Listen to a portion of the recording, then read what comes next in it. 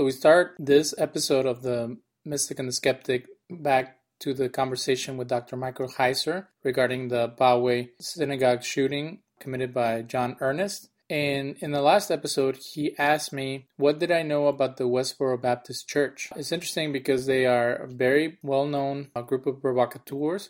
He was asking me if they had anti-Semitic hatred just like this young man did. It is documented by the Anti-Defamation League that in some of their articles on their website, such as one published on October 6, 2011, the Westboro Baptist Church describes the Holocaust as God's punishment on the Jews. The founder of, or the leader of the group, says the following on Westboro Baptist Church frequently asks questions, what do you think of the Jews? Quote, the only true Jews are Christians. The rest of the people who claim to be Jews aren't, and they are nothing more than typical impenitent sinners. The vast majority of Jews support, derogatory term for homosexuals. In fact, it is the official policy of Reform Jews to support same-sex marriage. Of course, there are Jews who still believe God's law, but most of them have even departed from that. It doesn't matter if you're a Jew or Gentile as long as you believe in Christ. End quote. That was November 17, 2006. And then in an article by the Defamation League, they also quote the leader. The article is called Extremism in America's Westboro Baptist Church, in their own words, on Jews, from October 11, 2011. Quote, homosexuals and Jews dominated Nazi Germany. The Jews now wander the earth, despised, smitten with moral and spiritual blindness by a divine judicial stroke. And God has smitten Jews with a certain unique madness. Jews thus perverted out of all proportion for their numbers, energized the militant sodomite agenda. Jews are the real Nazis. End quote. We later discuss how it's theologically acceptable to condemn different groups. But again, I'm trying to get to the point of, can the Christian community make sure to condemn people like them so then there's no confusion? People know that Westboro Baptists, anti-Semitic groups, white nationalists, Ku Klux Klan, and people like that are offshoots, heretical or unfaithful witnesses to the Christian message, and that it's unacceptable to hold those views. It's taken a lot for major Christian denominations to make those statements, and there are some that are now being couched under political rhetoric, some negative views towards Jews. We return to our interview with Dr. Michael Heiser regarding what could cause a devout Christian to hold so much hatred in his heart and hurt other people because they don't believe what he does. And we're talking about the Poway synagogue shooter, John Earnest, and this happened in April of this year. Well, you know, some people, like, this is my issue. Like you were saying that the Catholic Church became this monster, but the traditional Catholic Church is actually very consistent with their theology. Their theology teaches that unless you believe a certain way, you are going to hell. And then the people that they see as the enemy are the ones who deny that. So the first ones in line are the Jews, then the pagans, and then everybody else. So in the same way, a Westboro Baptist group. Right, but there's not an advocacy to send people to hell by killing them. I mean, you can disagree theologically. You know, a Jew, and again, some of the Jews I know would certainly, you know, put the hand up in the air here and say Mike is just completely nuts and he's misguided. I understand that, you know, because of, you know, the person of Christ and whatnot. There's a fundamental disagreement there. You know, but they're not looking at me, you know, thinking that I deserve some sort of physical punishment for it. So your question takes an obvious thing that yes, there are diametrically oppositional views here. And in the case of religion, you know, it can be, it doesn't have to be, but it can be this heaven or hell question. Okay, that's true. That's transparently obvious, but your question, the way it was worded, sort of assumes that there's an advocacy element that attaches to it, that we've either got to send the opposition there or they deserve some physical punishment, like we want this to happen to them, and I hope we get to be the ones to do it. Let me give you an example from history. So my ancestors are Jews from Spain, and the Roman Oh wow! Well, there you go with the Inquisition. I mean, they. Well, but real. Your ancestors would have suffered greatly. Right. So the Roman Catholic king said, we can't have the Jews around because they're being a bad influence to the Jews who were forcibly converted to Catholicism. And then they created the Inquisition to hunt down heretics who they saw were returning to Judaism. So it was a life or death. Right, because and why did they do that? Because they married the church to the state. And so the solution to that is to actually pay attention to and live by New Testament theology, which says you shouldn't marry the church to the state. But again, once you do that, and by the time, that time period, I mean, you've got centuries just built up, accrued to this unbiblical thing. Okay, let's just call it a non-New Testament thing. It does have a life of its own. People don't know any better because the Catholic Church also, forbade the independent study of Scripture, where somebody might find out, hey, we screwed this up. So again, these are all historical realities.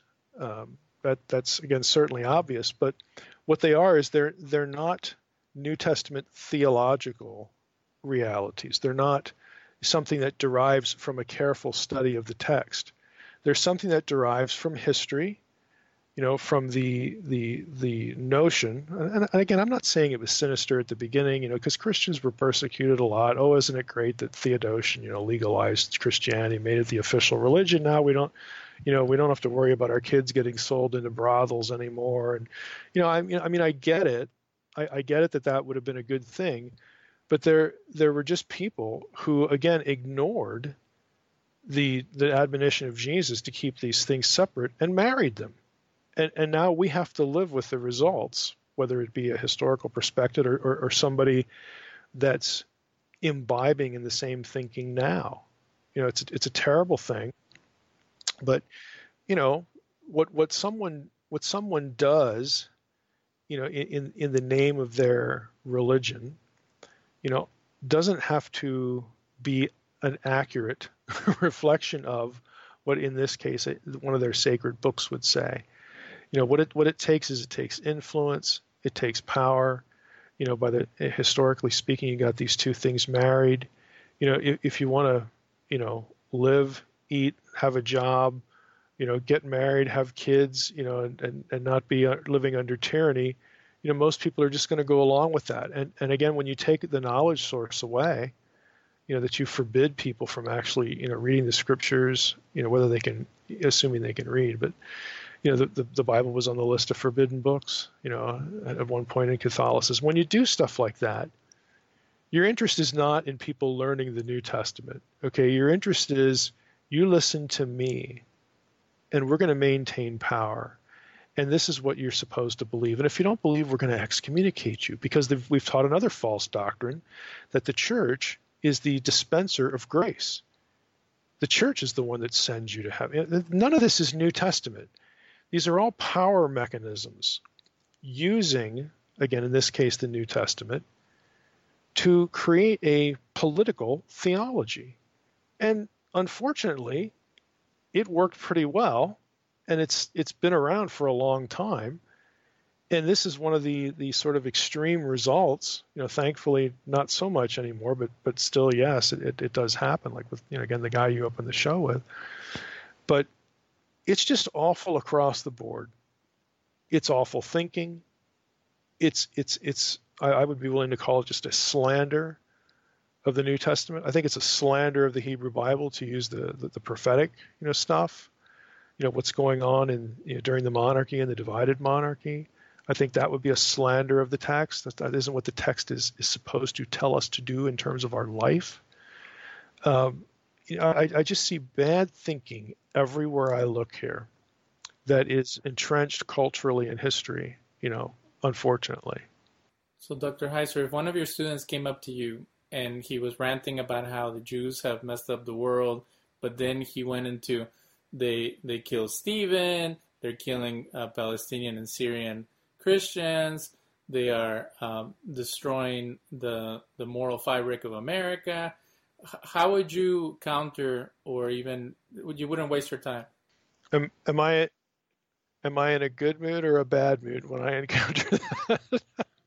But the question is, if most people say, well, I don't want to waste my time with a crazy guy, Isn't there like a responsibility to kind of try to gear the person in the right way?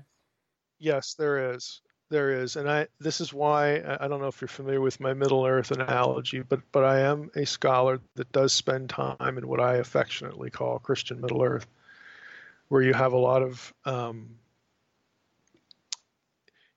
misguided thinking. It's not all equally bad or equally tortured exegesis, but there's a lot of goofy stuff.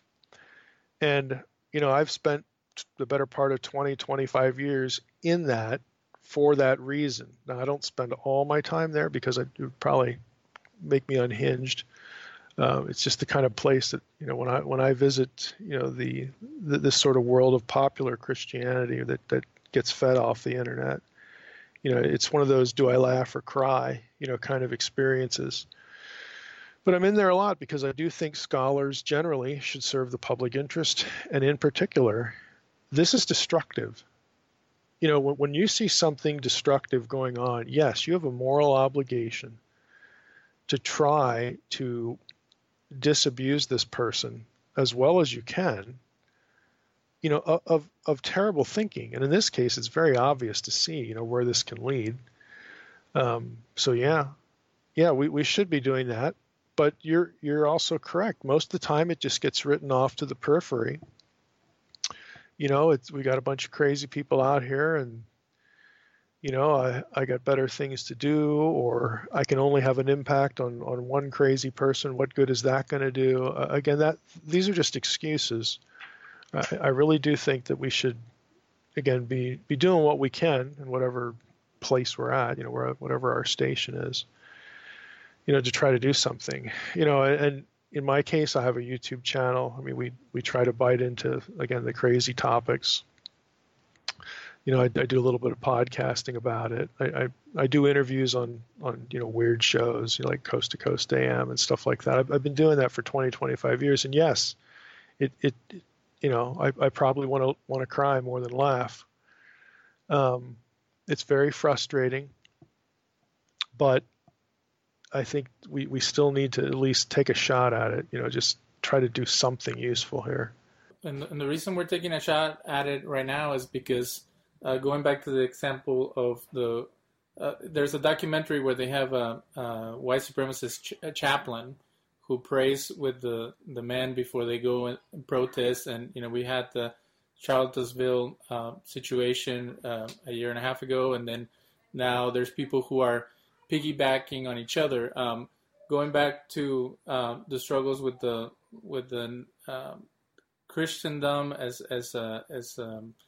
a theocratic kingdom, a lot of these shooters are saying that they're reclaiming the legacy of Christendom, and that they're the new crusaders, and that they're the new founders of.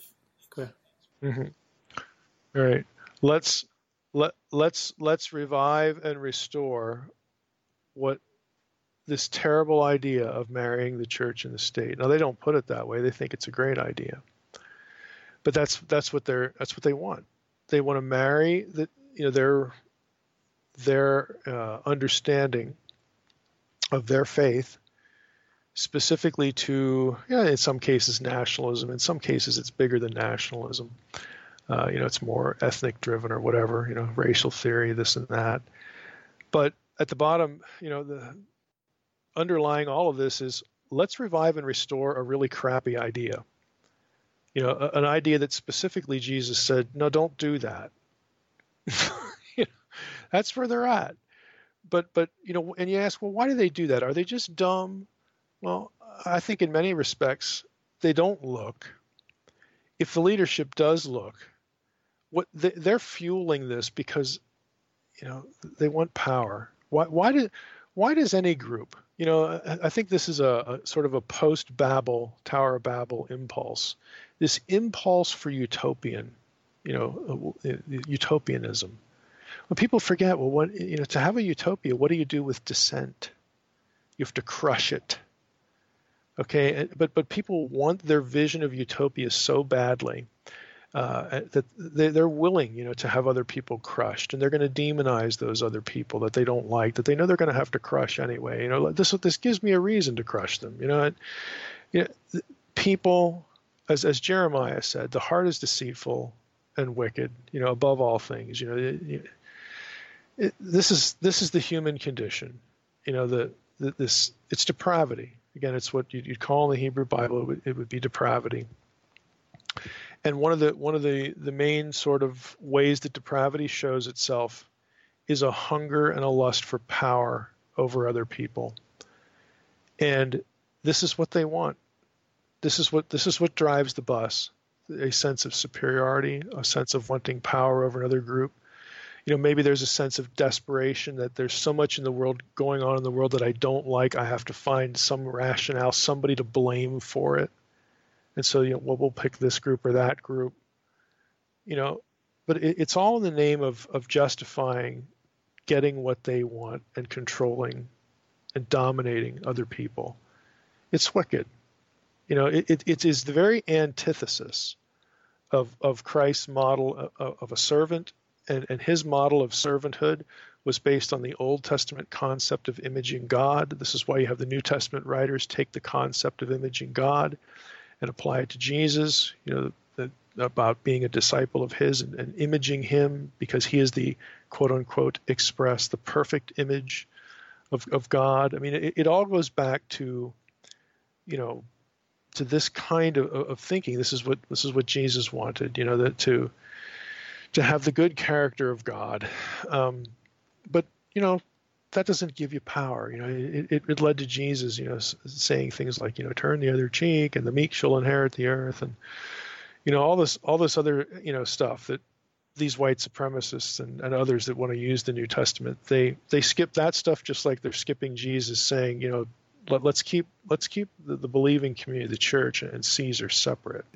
It just doesn't serve their purpose. In the book Jesus of Nazareth by Joseph Ratzinger, one of our last popes, he exonerates the Jews for the killing of Jesus and only blames the leaders of the first century Jewish community. That's interesting since it always goes back to we need a religious figure to say what makes sense, what is historically the case, that the Jewish people had nothing to do with the killing of Jesus. Christians would say that it was a crowd of Jewish people in the first century, or it was the religious leaders at that time.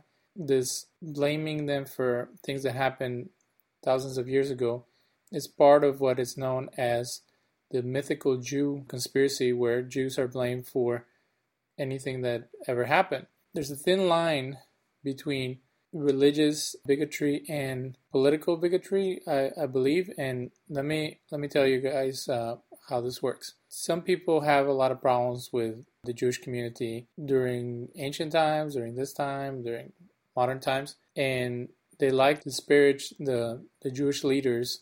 It includes not only Caiaphas and Annas, the two priests at the time of the trial of Jesus, but also the Talmudic rabbis, the Jewish sages who wrote the Talmud.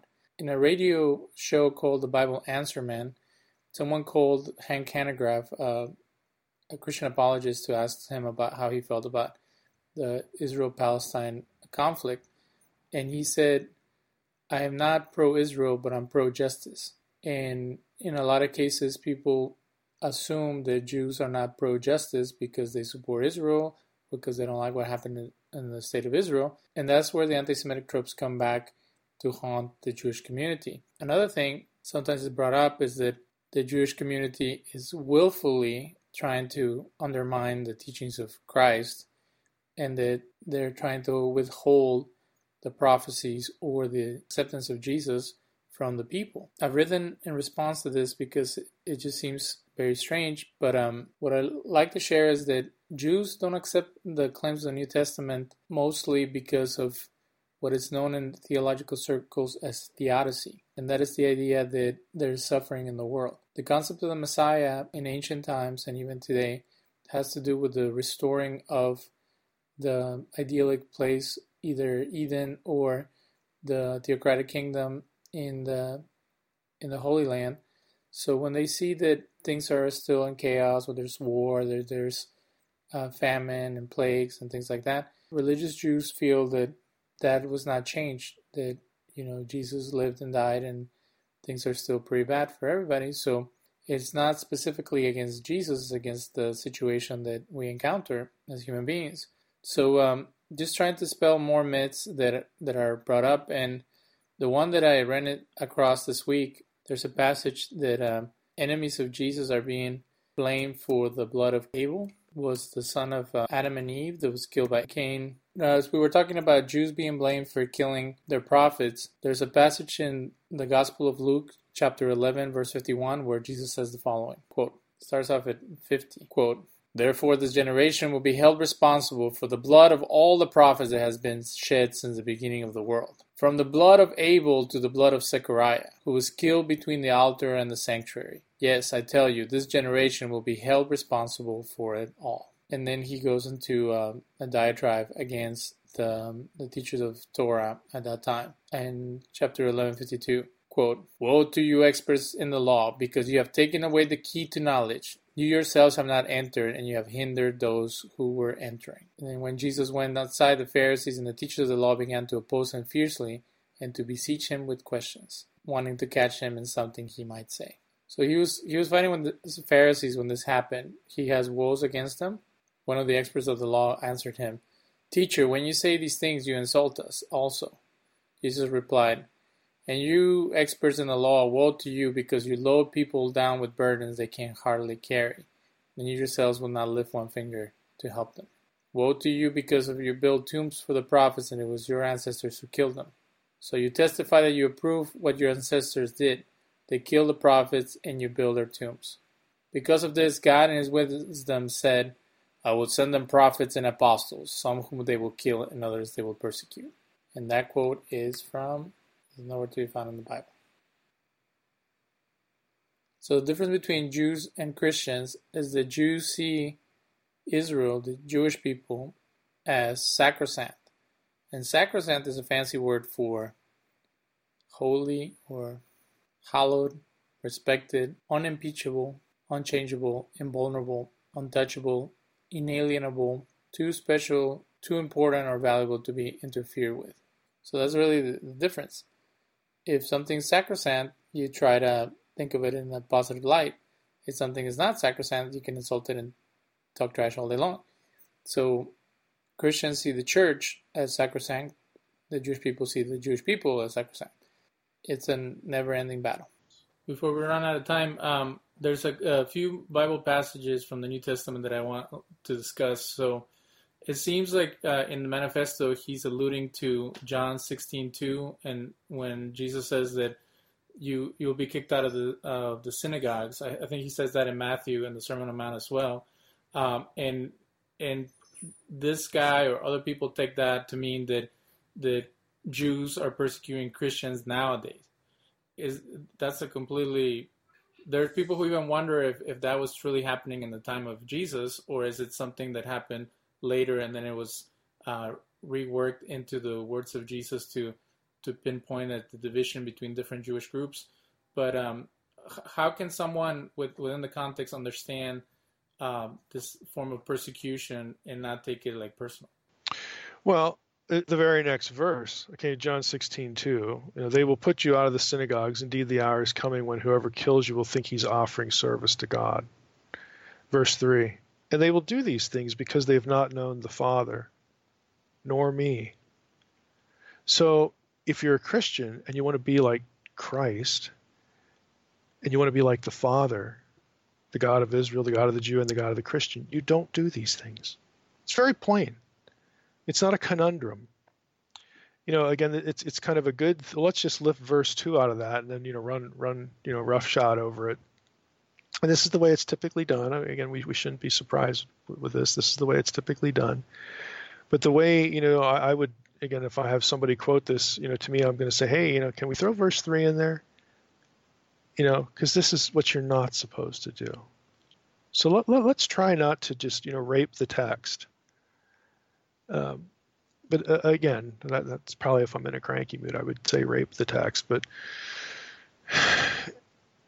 again, I run into so much of this stuff that it's, I'm with you. It's disturbing.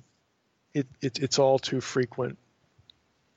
It's not like every time I hop on the web I see this stuff, but it's all too frequent.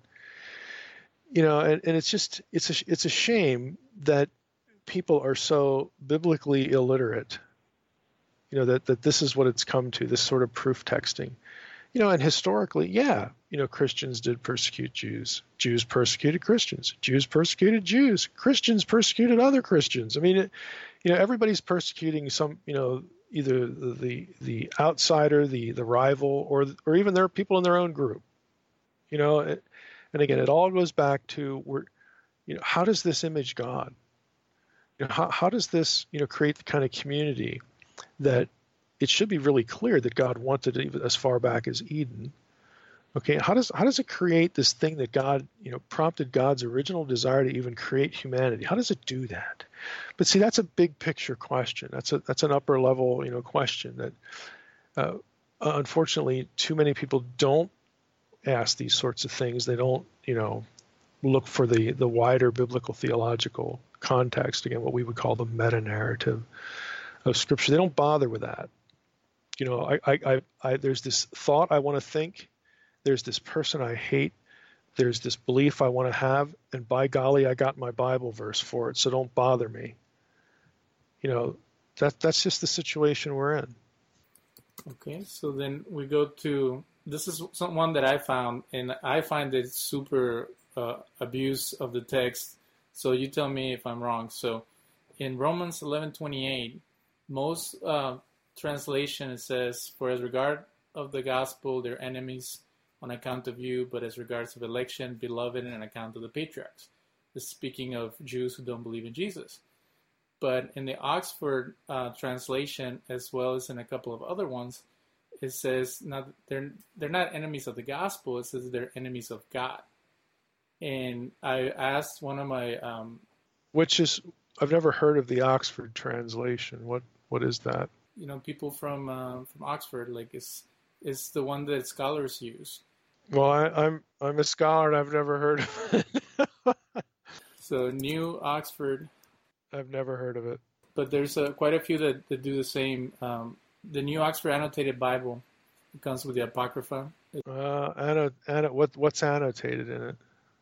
It has their, whatever scholars they have, their little summaries of each chapter. But looking at it in the Bible Hub, it even says, Good News Translation, because they rejected the good news, the Jews are God's enemies for the sake of you Gentiles. So it doesn't say that in the Greek, and they throw it in as an afterthought. That's the Good News Translation. It's in the Contemporary English Version. It's I want to look at the Good News here. And quite a few of them. And for me, it's like, did they really have to bring it home and just go all the way to add to the text? It's not in the Greek, and to me, those are the errors, or because anti-Semitism is not based on reality. It's based on preconceived notions and reading into stuff. So for someone to take in a Christian perspective, it could even be like a beautiful passage that says, they're beloved by God, and one day they'll see the light, or something like that. To suddenly be like, oh no, by the way, they're all condemned, they're all enemies of God. It's like, it doesn't say that, but let's read it again in the Good News Translation, just so I can hear it again. Because they rejected the good news, the Jews are God's enemies for the sake of you Gentiles. Is that the end of the verse?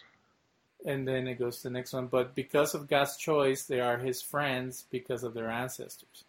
So they're enemies, but they're also friends. They're frenemies. And but the Oxford one pretty much leaves it at the Weymouth New Testament. In relation to the good news, the Jews are God's enemies for your sakes. But in relation to God's choice, they're dearly beloved for the sake of their forefathers. At the end, it kind of softens it, but if you just focus on they're God's enemies, it's not even in the text. So they're creating their own theology within the text. Yeah, they are. What's really, you're right. The God's enemies thing. It's not in the text, but even their translation. Here's why I wanted you to read it again. as far as God's choice.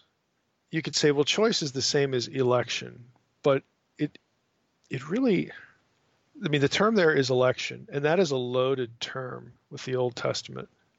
I mean, that there's a special relationship between God and Israel, and this whole concept of election. So even the Good News Translation taking that out, or using some sort of more neutral word, that hurts too.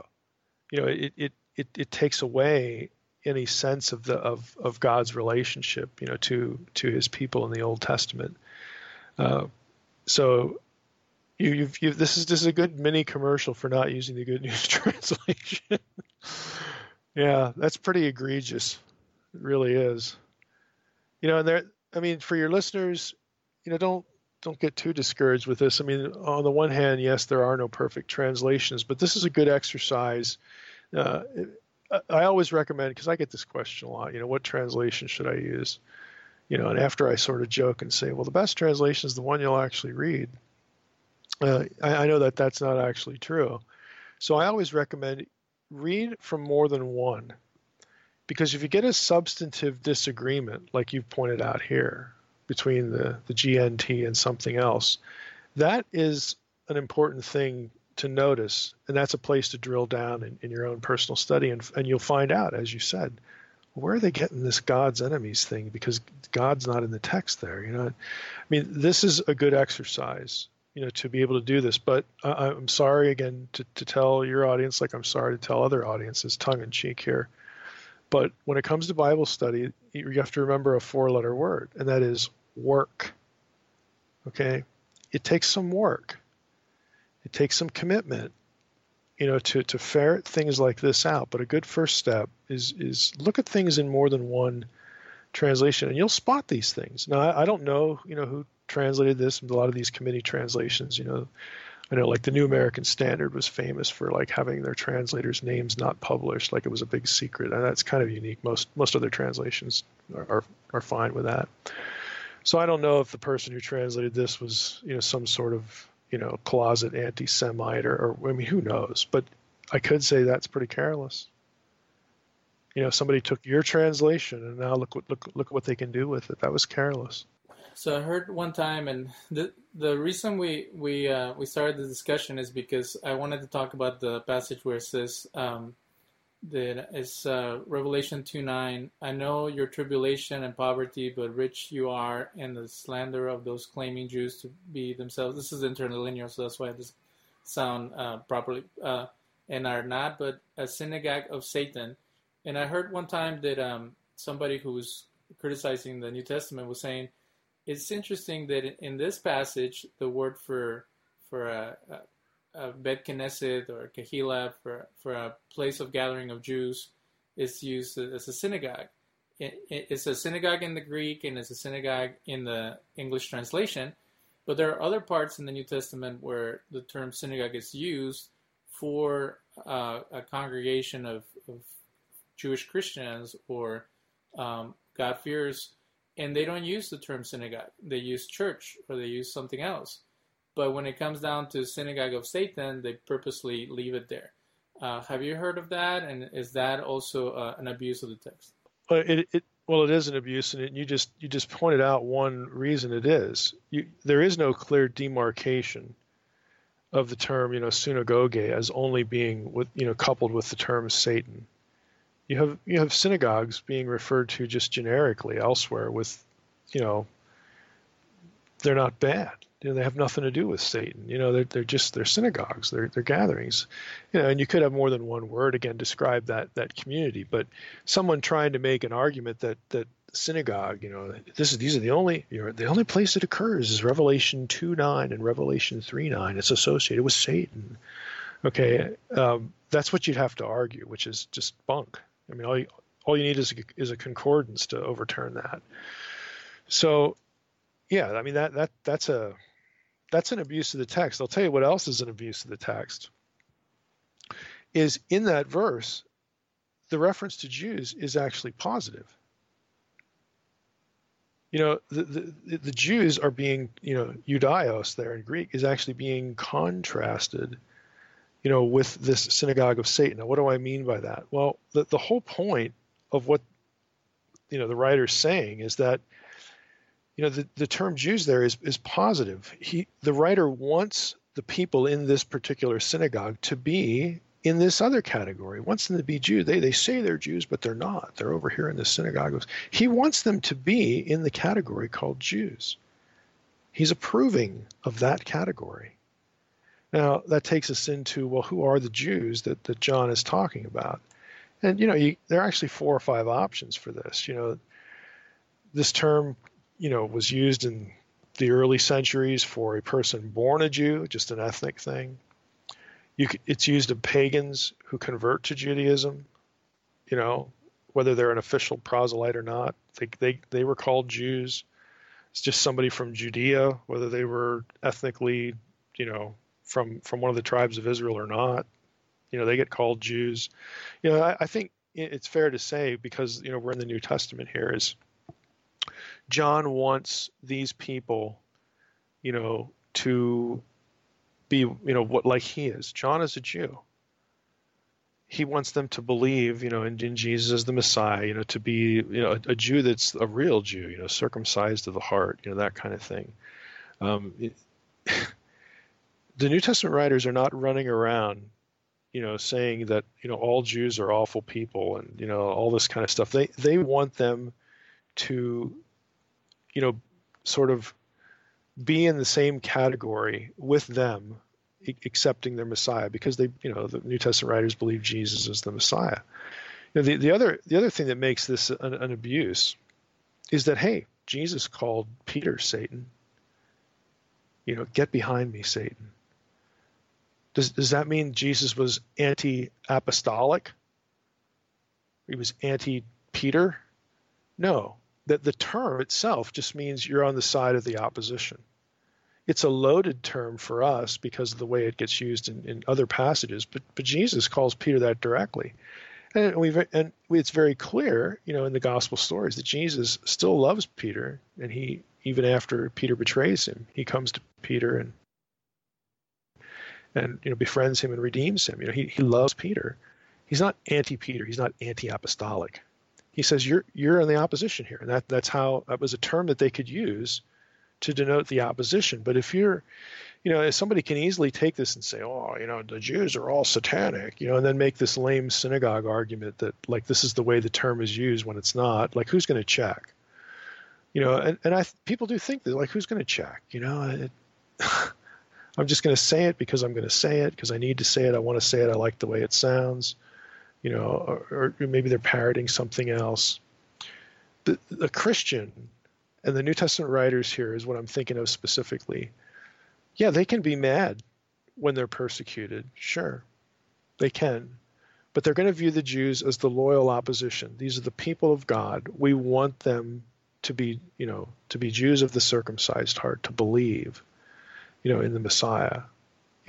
Paul, my heart's desire, is that Israel, my people, would come to the Lord. I mean, this isn't hatred. It's a disagreement of opinion, to be sure. But, it's not anti-Semitism. I mean, the problem in our culture is we take, and this is going to get worse. We're descending into sort of a paganized tribal culture, but just a bunch of tribes, where any disagreement is parsed as hate. I'm old enough to remember that that's just absurd. You grow up, you disagree with people in your own family. Does that mean you hate them? Disagree with, your neighbor over it. It doesn't. These two things are not completely overlapping synonymous ideas, but they're treated as though they are. So again, I don't want to just, ramble on here, but I don't think we have any reason, first of all, and I think we're without excuse if we start to cherry pick, the New Testament as a justification for hating someone. That's just unchristian. It's unchristlike. You can get mad at somebody. Yep, I understand that. We're all human. We're going to have disagreements. But at the end of the day, you're not supposed to hate people. You're not supposed to seek their demise. in both Testaments, Hebrew Bible, New Testament, that is a mark of ungodliness. And just it's wicked. I don't know what else to call it. And I'll throw this into. I think it's a really bad idea for Christians to have a negative. And I'm even going a little bit beyond the anti-Semitism here. I think it's a really bad idea for Christians generally to have a negative view of we'll just say Jews here, just to isolate them specifically, because newsflash, the culture is becoming more pagan all the time. We're actually going to need each other. Christians who are serious about living out real Christianity, we're going to need Jews, and they're going to need us. Again, because we're going to be the ones who are still God-fearing in our culture, in an increasingly pagan tribal culture that wants nothing to do with either of us. So I think it's a really bad idea, again, to fragment ourselves, even within the Christian community. We see so much fragmentation. This is a really bad idea with the culture trending the way it is. I think we need to do more things intentionally so that we see that we're all in this together. Again, we're the God-fearers here. We need to stick together, and just be in each other's corner, because we're going to need that. We're just going to need it, and it's the right thing to do. Well, I appreciate you taking a stand, because one thing that is disheartening is that whenever you bring up what happened during the Holocaust, where many Christians did not speak out because of fear or because they were too entangled with the government, everybody always brings up Dietrich Bonhoeffer, and what nobody will tell you is that was one guy out of thousands. So if people can be, if we had more of him, then we could keep this cyclical thing that is happening again, where people are being scapegoated, they're being lied about, slandered, and there's like this you were talking about what makes supremacists do what they do is that they've been pinned against other groups. They have their own issues and their own struggles, and instead of dealing with those struggles, they're blaming on someone else and building up that hatred. So I appreciate you coming on my show and having this discussion and bringing some clarity to things that can be distorted, abused, or completely falsified to push an agenda that, as you say, is not consistent with the teachings of the founder of Christianity and this faith that is very powerful and it has a lot of influence in the world. And we hear the Pope and other people talk about little issues, but we would like for leaders within your community to take strong stands regarding issues like this one. So we appreciate you doing that for us. Yeah, well, thank you for having me on. And so keep all your good work, and we'll talk to you soon. All right, thank you. I also wanted to respond to the lack of information regarding the subject of, is the New Testament anti-Semitic? Because by bringing up the New Testament passages, then it really builds a case against the New Testament, and something that is accused by some people of being.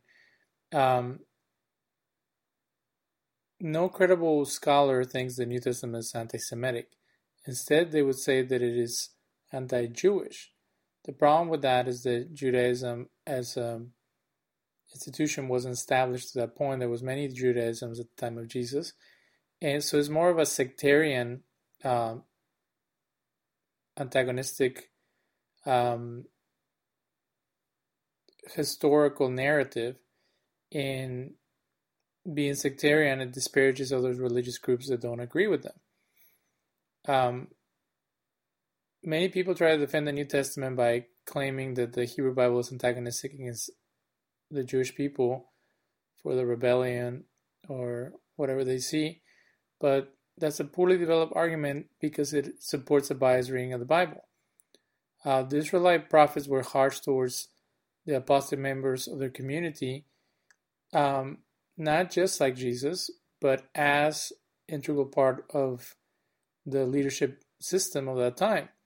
Jesus is usually shown as like an outsider.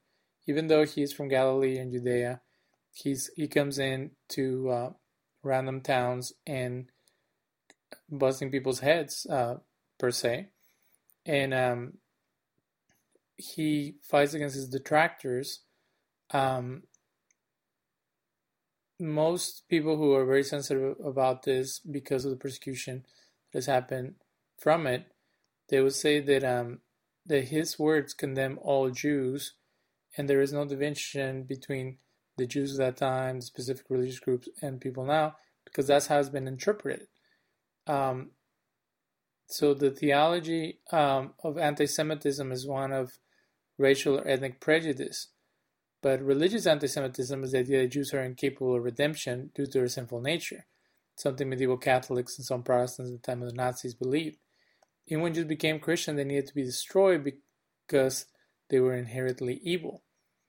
So in the German Protestants, very few people lifted a finger to intervene with the Nazi propaganda and agenda.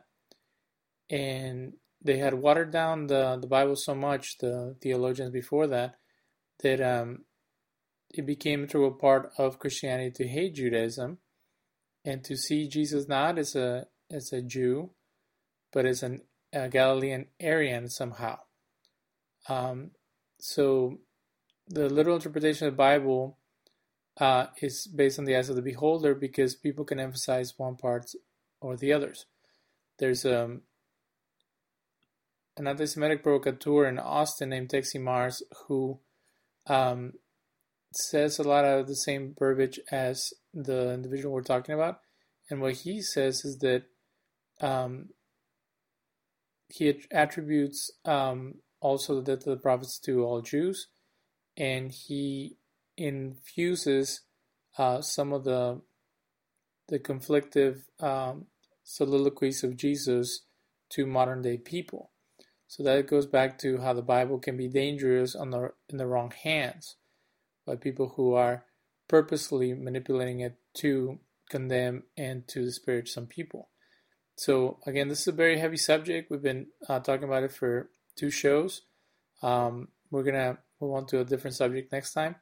But I just wanted to close the show thanking you for your patience to go through all these very disturbing ideas, and for us to keep working through, like Dr. Heiser would say, these things, and to act like they don't exist creates more problems than to actually take them head on.